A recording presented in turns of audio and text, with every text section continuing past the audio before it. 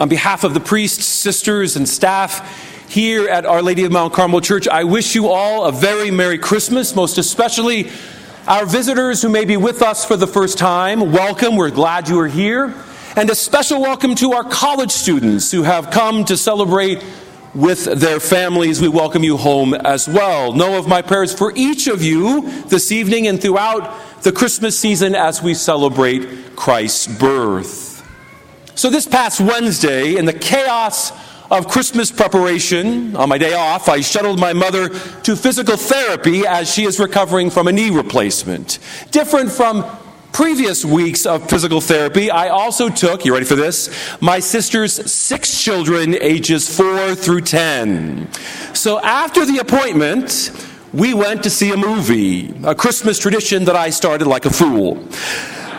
The movie was preceded by lunch at Chick-fil-A as we waited for physical therapy to end. My brother-in-law has been out of town for business recently, so one of my Christmas presents to my sister was to stretch out our time for 6 whole kid-free hours of peace and quiet, something that I do probably on a quarterly basis. Mothers, affirmation, please. Affirmation, yes. Yeah. That's good. As we headed out the door, my sister put out a warning flare, though. Just so you know, she said, John Paul just is recovering from the flu. As she scanned the others, she was giving me an out, but I surveyed the other 5 bacteria-laden children, and it was really too late. They were excited. I just couldn't say no as an uncle. So I pressed on like a Civil War general, and off we went to get in the van as I prayed one of the most authentic prayers of my entire life. Dear God, please don't make them puke on me. I don't do bodily fluids of any kind. Incidentally, Cecilia got the flu 2 hours after we got home, which increased my faith, in fact, that there is a God and He loves me. So we watched Mary Poppins. Actually, they watched Mary Poppins. As the favorite uncle, I just ran back and forth getting popcorn, an endless supply of candy, endless supply of sodas, which could account for Cecilia's upset stomach. And the soda also prompted multiple bathroom trips where I stood guard in front of the family restroom. And at that point, I want to say to you, thank God for celibacy, right? It is a trying thing with all those children. Part of that is that I have to count. I would never forgive myself if I lost a child. So several hundred times throughout our little excursions, I count children. 1, 2, 3, 4, 5, 6. Start over. 1, 2, 3, 4, 5, 6. Again. 1, 2, 3, 4, 5, 6. Lucy, the youngest, slid under the table at Chick-fil-A, and I nearly had a heart attack. 1, 2, 3, 4, 5. My God, where is that child? I also take attendance and do a census in the car, starting at the top. Grandma, here. Isabella, here. Kateri, here. John Paul, Gabriel, Cecilia, and Lucy, here. They're all here, thank God. That regular kid census gives me a peace of mind, and also puts the juvenile delinquents on notice. That is, I am the boss until we return safely to your mother. And I run a tight ship equals control, and it was the same in scriptural times. Our gospel today begins with counting, a census of the whole known world. This meant, of course, that the Roman Empire controlled everything. To those within its orbit, that seemed to be, and practically was, the whole world. There was no escaping the power of the Roman Empire. Mary and Joseph and just 2 of the little people forced on the road, lives and livelihoods disrupted because the empire decided to flex its muscles. The objective, of course, was cash. Rome was registering and counting its people in order to tax them. The empire claimed to be altruistic, and doubtless it did bring some benefits to the people, but in the end, it was about money, and it was about control.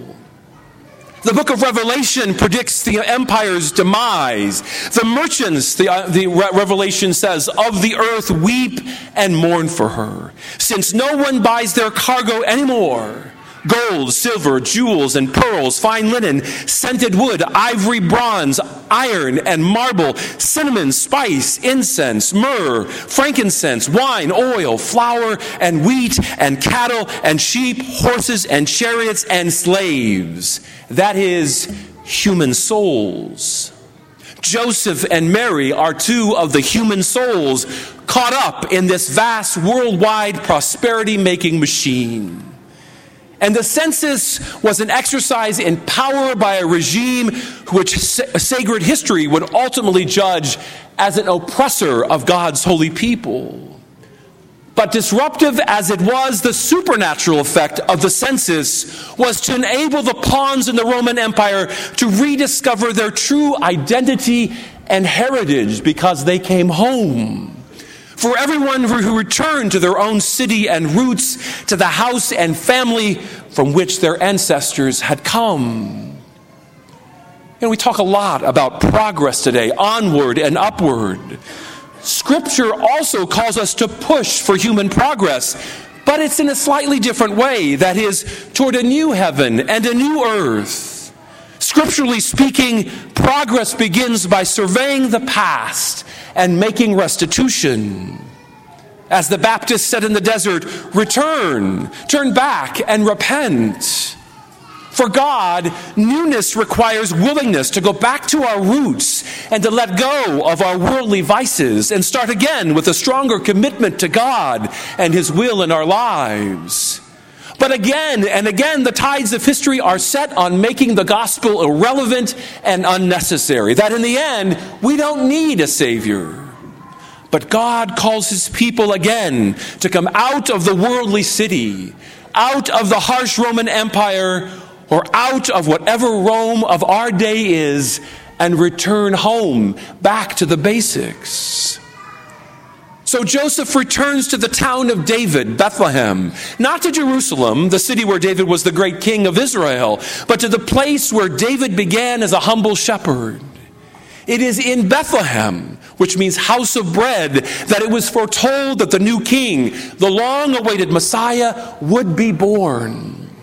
Later, he was proclaimed by the angels and worshipped by a band of shady shepherds and adored by wise men from the east.